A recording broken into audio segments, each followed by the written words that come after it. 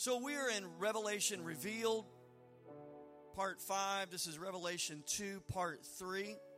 So I want to say a prayer and then introduce this and get right into the meat of it. Father, thank you so much for your faithfulness, for your goodness, for these scriptures we find. I pray, God, that you would bless us. You said there would be a blessing on those that sought out the truths of this book.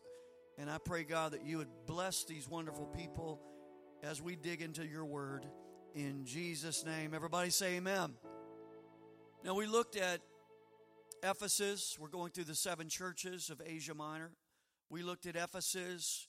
They had left their first love, right? Their first love. We looked at Smyrna, which was the persecuted church. Nothing bad to say about them. They just endured incredible hardships.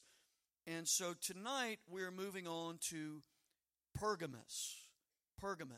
So let's start with verses 12 and 13 to get right into it. And to the angel of the church in Pergamos write, these things says he who has the sharp two-edged sword. I know your works and where you dwell, where Satan's throne is.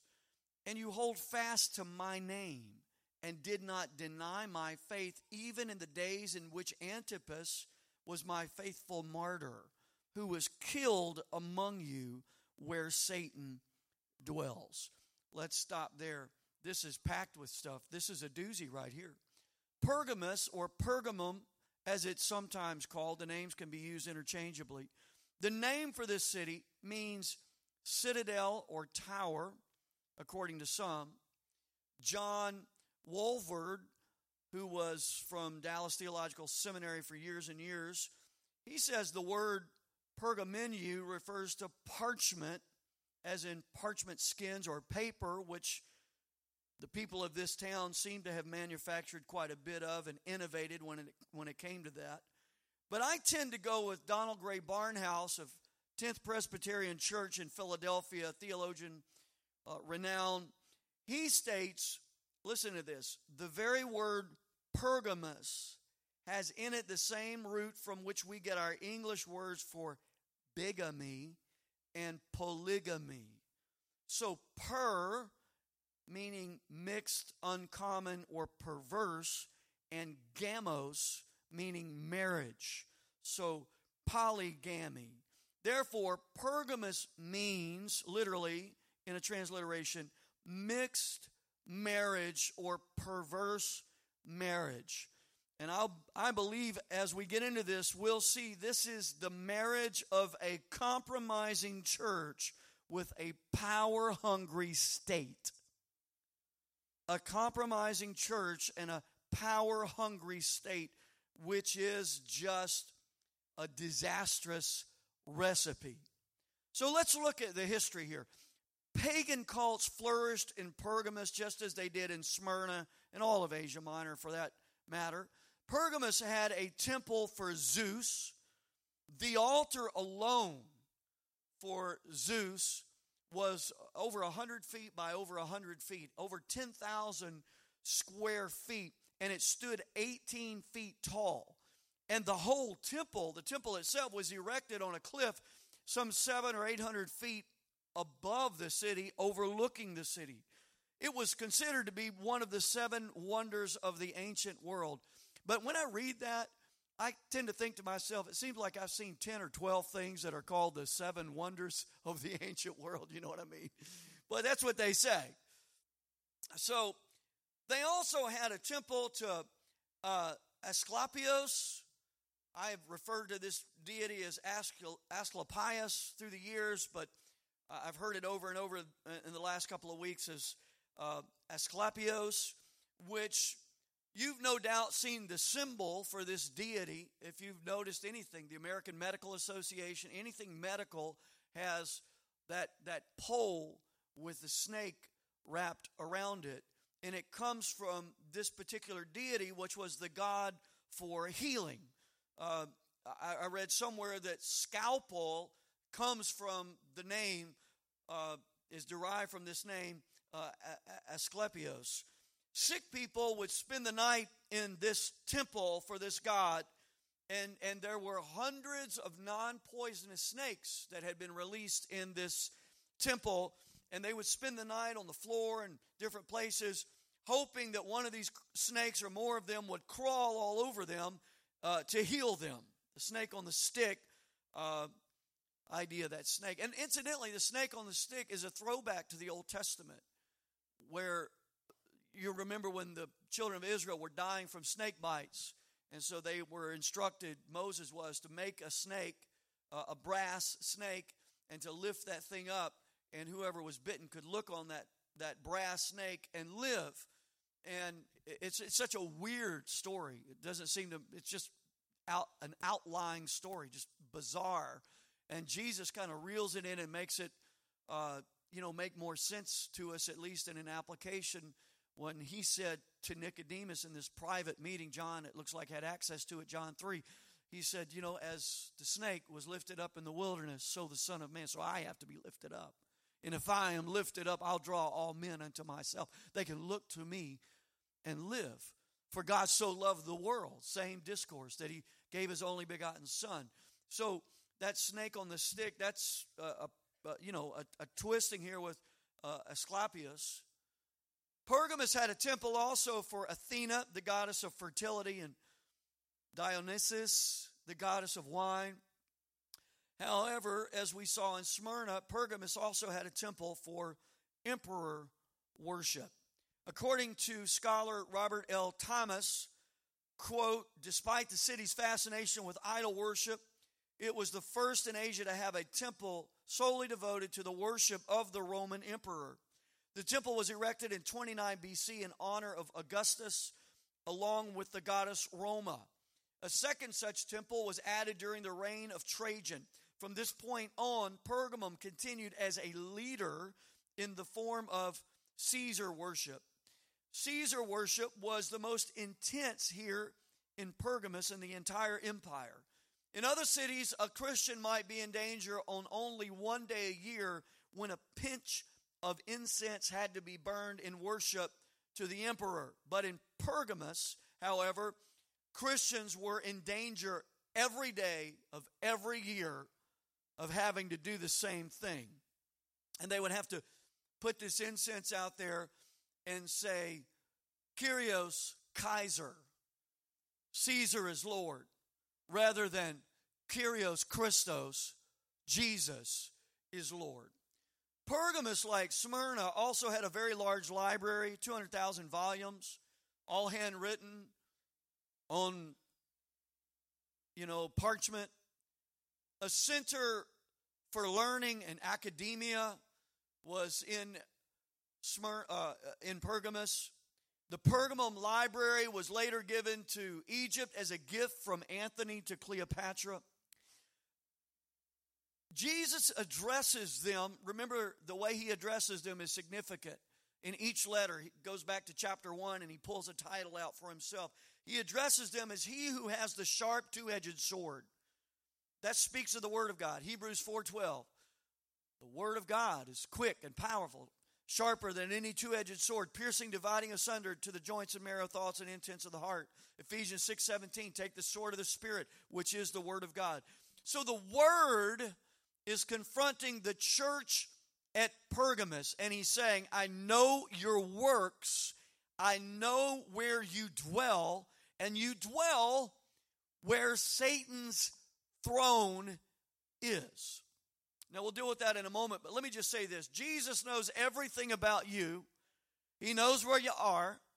He knows even down to the geography. It's not like he knows theoretically, emotionally where I am. He knows geographically where you are as well, where you dwell. Airline and Daigle, 621, 44, Moody-Dixon Road, Gum Swamp Road, Coon Trap Road. Can I get an amen out there?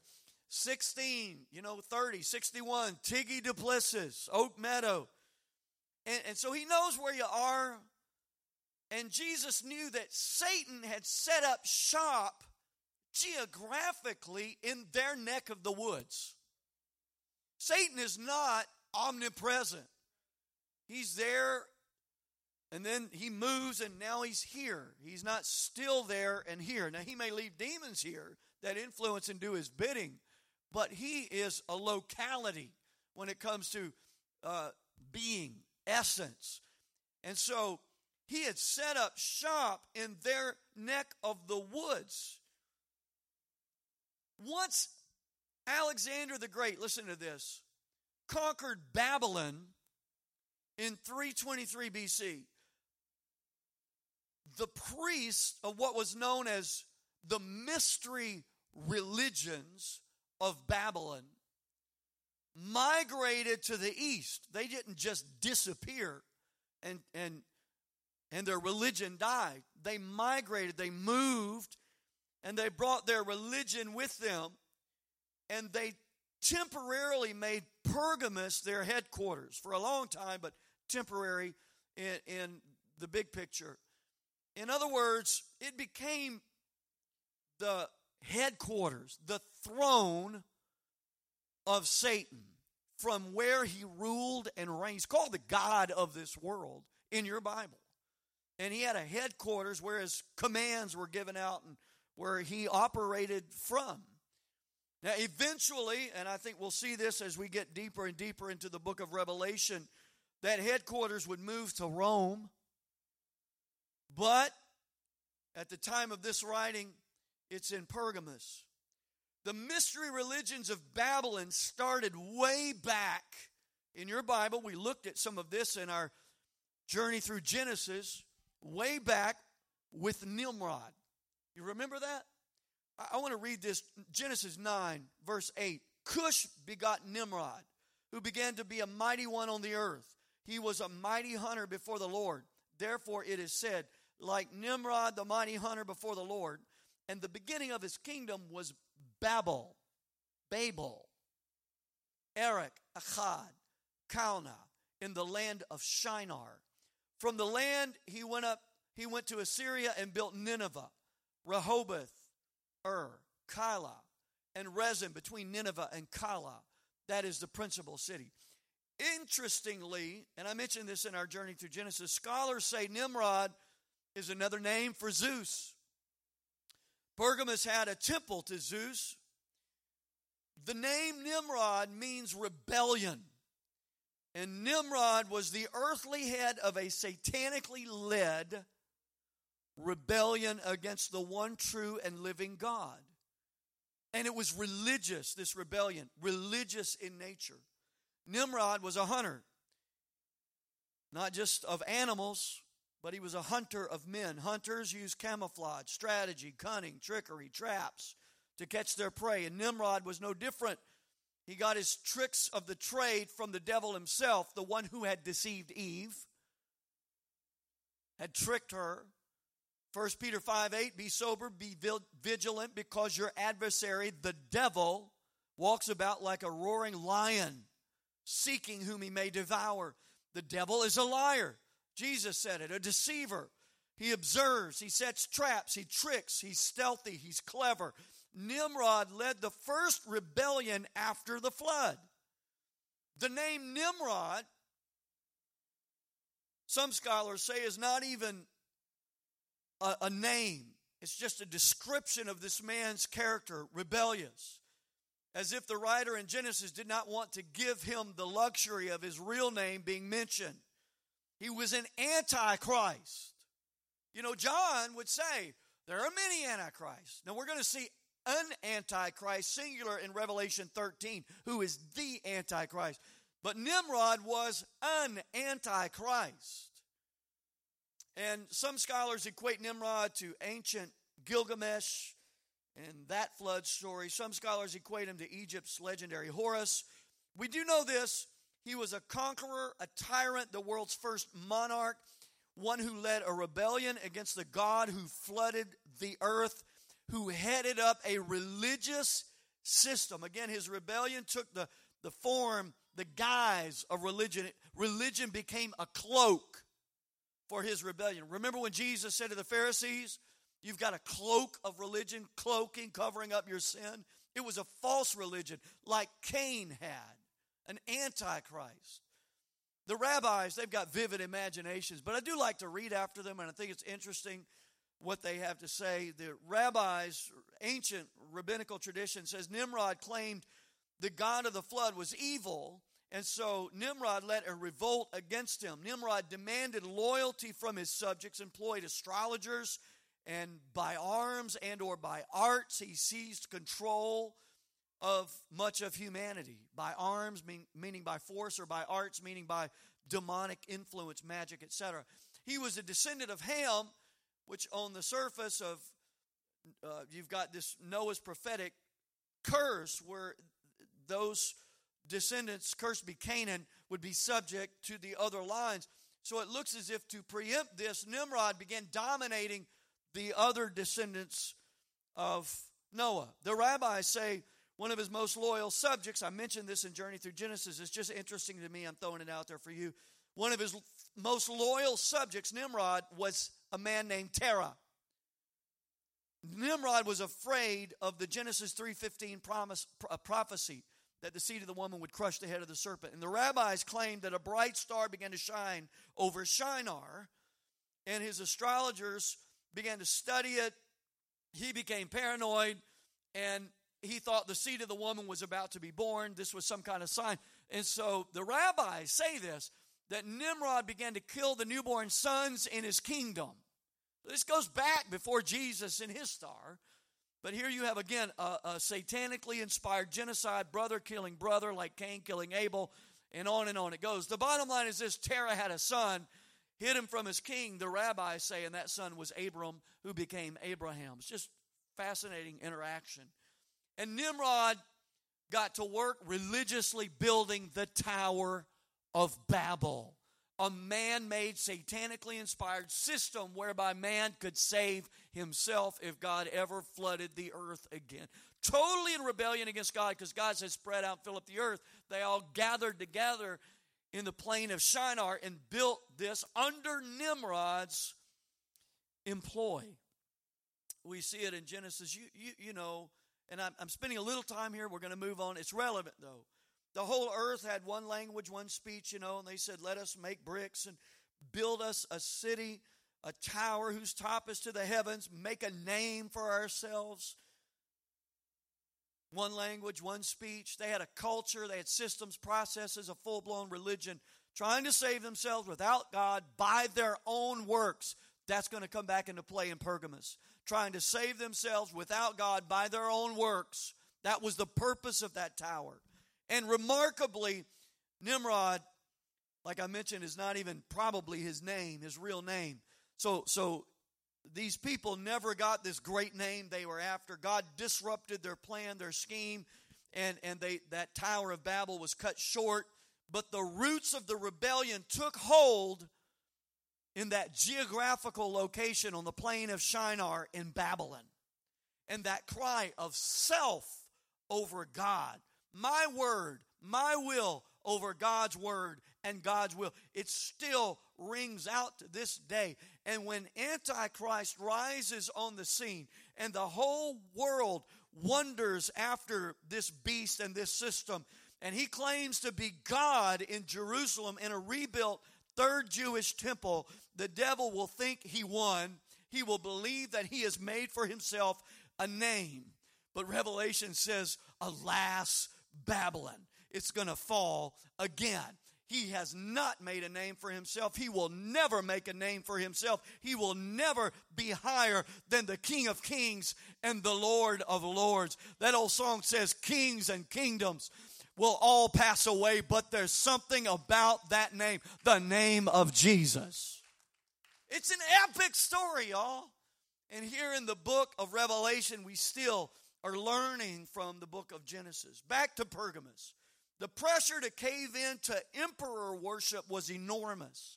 There was a famous martyr, Antipas, who championed fidelity to the name of the Lord in the face of the throne of Satan that's mentioned.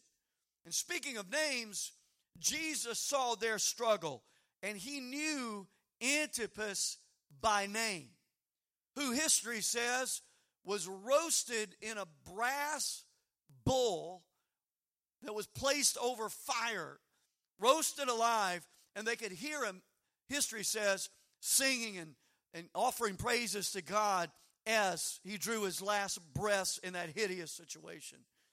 Incidentally, anytime you see the name of the Lord mentioned in the Bible, let me just say this, it's always singular.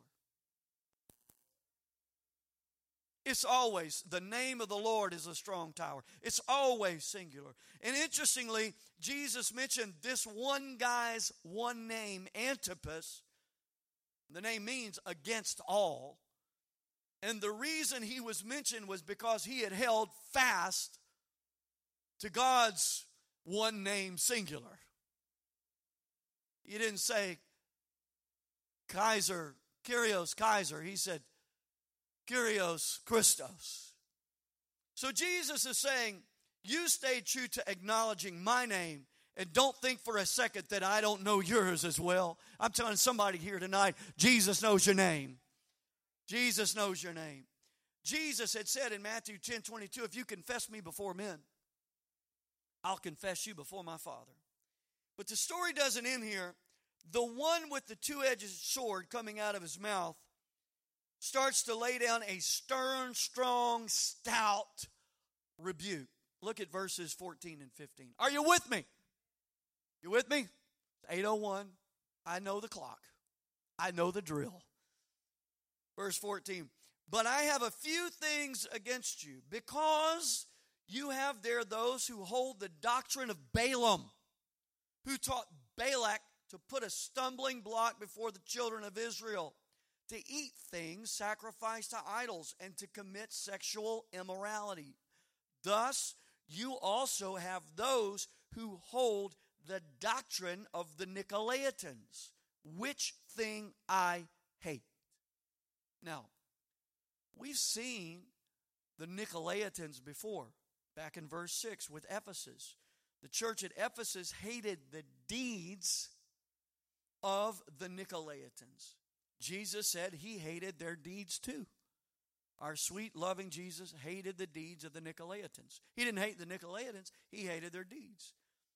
So we've gone from deeds in Ephesus to doctrine in Pergamos, from practice in Ephesus to a systematic construct as to why they believe and behave in the way that they do in Pergamos. So whatever the Nicolaitans taught, according to this, it seems to be, would it not, equated, whatever they taught seems to be equated with what Balaam taught. And again, Jesus hated it. And it's connected to beliefs and behaviors centered around idolatry and immorality. Now, to grasp all of this, and I mentioned at the very beginning of this Genesis study, the reason a lot of people miss so much in Genesis is because you have to have a thorough understanding of the Old Testament. I mean, you've at least got to have, a surface understanding, but you really need to dive even deeper than that, because everything, out of the 404 verses in Revelation, there's 800 plus references back to the Old Testament. And so here's one of those references to the Old Testament. You've got to understand something about Balaam. Now, he was arguably, originally, a follower of the Lord God, Yahweh, Jehovah. In Numbers 22:18, he called Yahweh his God. In Numbers 23:4, he offered acceptable sacrifices to God. In Numbers 24:17, as the Spirit of the Lord was upon him, he prophesied about the coming of Jesus Christ. He said, there shall come a star out of Jacob, a scepter shall rise out of Israel. That's Balaam. He famously stated in Numbers 23:19, God is not a man that he should lie, nor the Son of Man that he should repent. So this guy has a Jehovah connection. Not everyone who teaches false doctrine knows or has ever known the real, the truth.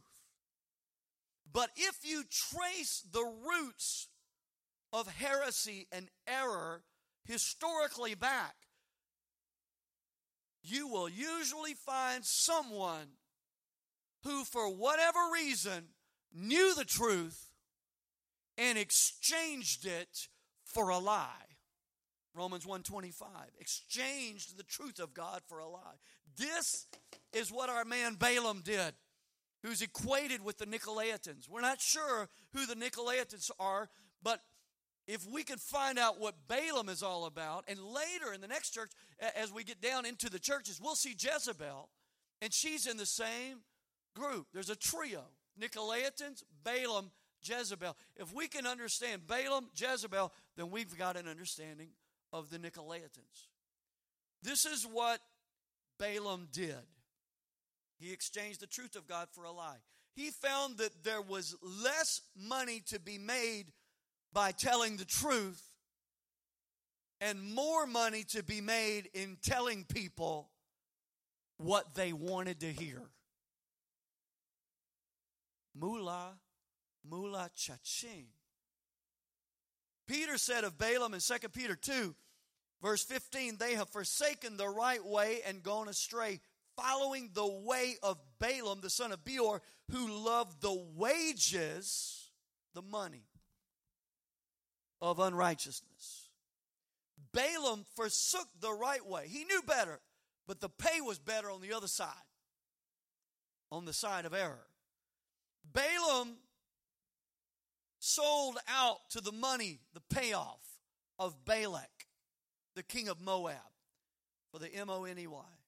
Jude 11 calls it the error of Balaam for profit.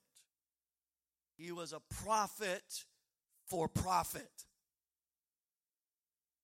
Balak hired Balaam to prophesy against God's people.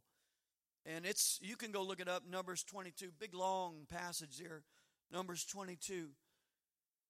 And in essence, what happened was, he said, I need you to curse the people of God.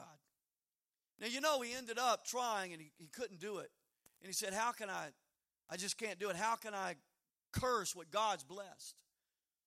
The rest of the story is, there was an angel that his donkey saw before he ever saw.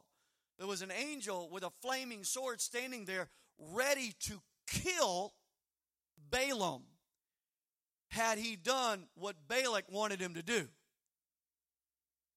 So when he said, how can I curse that which God's blessed? He could have done it. He could have said, cursed be Israel.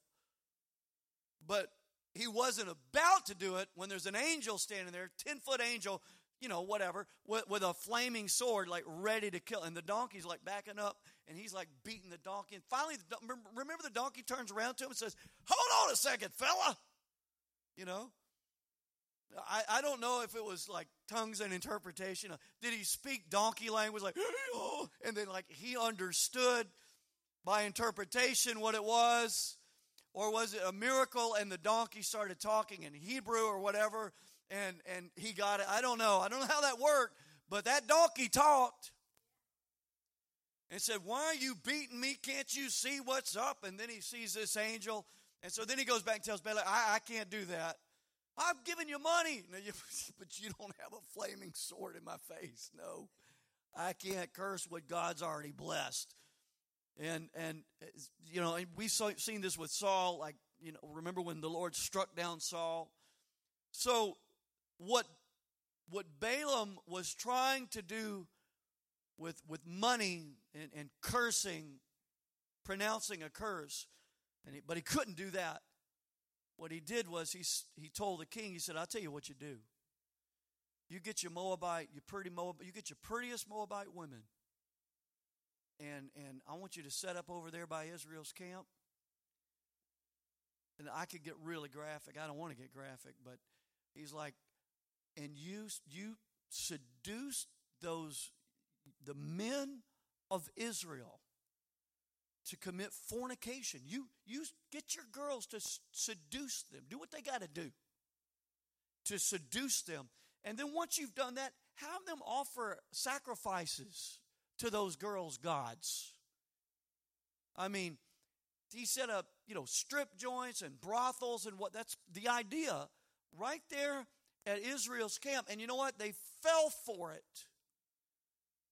He got them to bow down and not only commit adultery physically, but to spiritually commit adultery.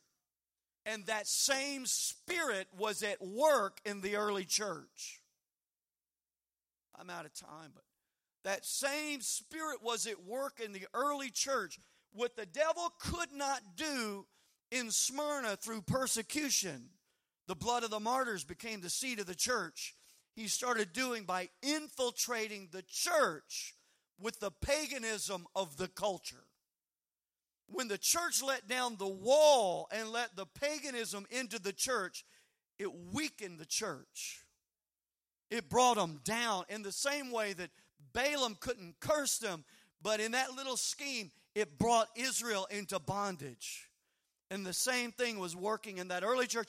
And as we've seen, these churches, they have something to say for us. He that has ears to hear, let him hear what the church has to, what the Spirit of the Lord has to say. We can't let this culture tell us what we believe and how we act and behave and how we do church. We've got to do church the way that the one with the sword coming out of his mouth declares that we should do church. Amen. We should live our lives in such a way that the one with the two-edged sword coming out of his mouth says, well done, good and faithful servant. Not I'm going to come and listen, and I'm done, and oh my goodness, I just scratched the surface. I wanted to finish this church. But listen to this. It's just incredible to me that you've got this,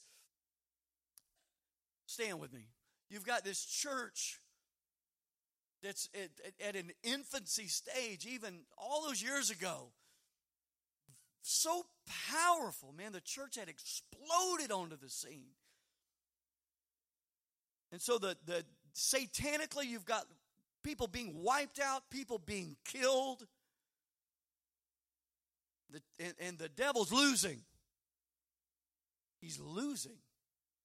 There's thousands and hundreds of thousands, if not millions of converts at this time. So he says, I've got to pervert this thing. I've got to take the punch out of it. I've got to take the power out of it. So I'll marry. There'll be a perverse marriage of the world and the church. And I'll make it official. It'll be from the government. And you're going to see this from the edict of toleration under Constantine's leadership. And then later in 325, it turns into a few years later, it turns into a demand. It goes from where it's illegal to be a Christian to where it's illegal to not be a Christian. But it's Christianity by coercion, by duress, pressure. And it's not true conversion. It's a perversion of Christianity. And the devil, I'm just going to tell you, to this day, has done so much harm with this strategy. In the same way that Nimrod led a revolt, that religious system has infiltrated from that day to this our world and the church. And let me just ask you, is there any wonder there's 34,000 denominations? Everybody claims to be right. Nobody knows. What's the authority? How do I know? Where do we go? We try to do apostolic succession. We looked at creeds and church councils, and we try to find the truth, but the truth is so maligned by the religious world. Are you with me? Do you hear what I'm saying? But I'm going to tell you something. There's a church that's the mystical body of Christ. There is a remnant. I just want to make sure I'm in that remnant. You know what I mean? I'm willing to lay aside everything, man. Like, just lay it all down. Empty my truth bucket and just pick up what the Lord shows me. That's true. I've done it before. I'm willing to do it again. Like, what is truth? That's what these people were having to deal with. And the Lord, talk about eternal security. Let me just close with this. This doesn't sound like unconditional eternal security, meaning once saved, always saved. I believe in the security of the believer, but unconditional eternal security, no matter what I do or don't do, I'm saved regardless. Listen what the one with the sword coming out of his mouth said, repent, or else I will come to you quickly and will fight against them with the sword of my mouth. He who has an ear, let him hear what the Spirit says to the churches. Ephesus fought it. Pergamos embraced it. And he said, you better fight. You better overcome. To him who overcomes, I'll give him the hidden manna to eat. Well, there you go. Some challenging words, wouldn't you say? Pergamos. This will be the church. I've given you the years. Let me give you the years on this one. This will be the church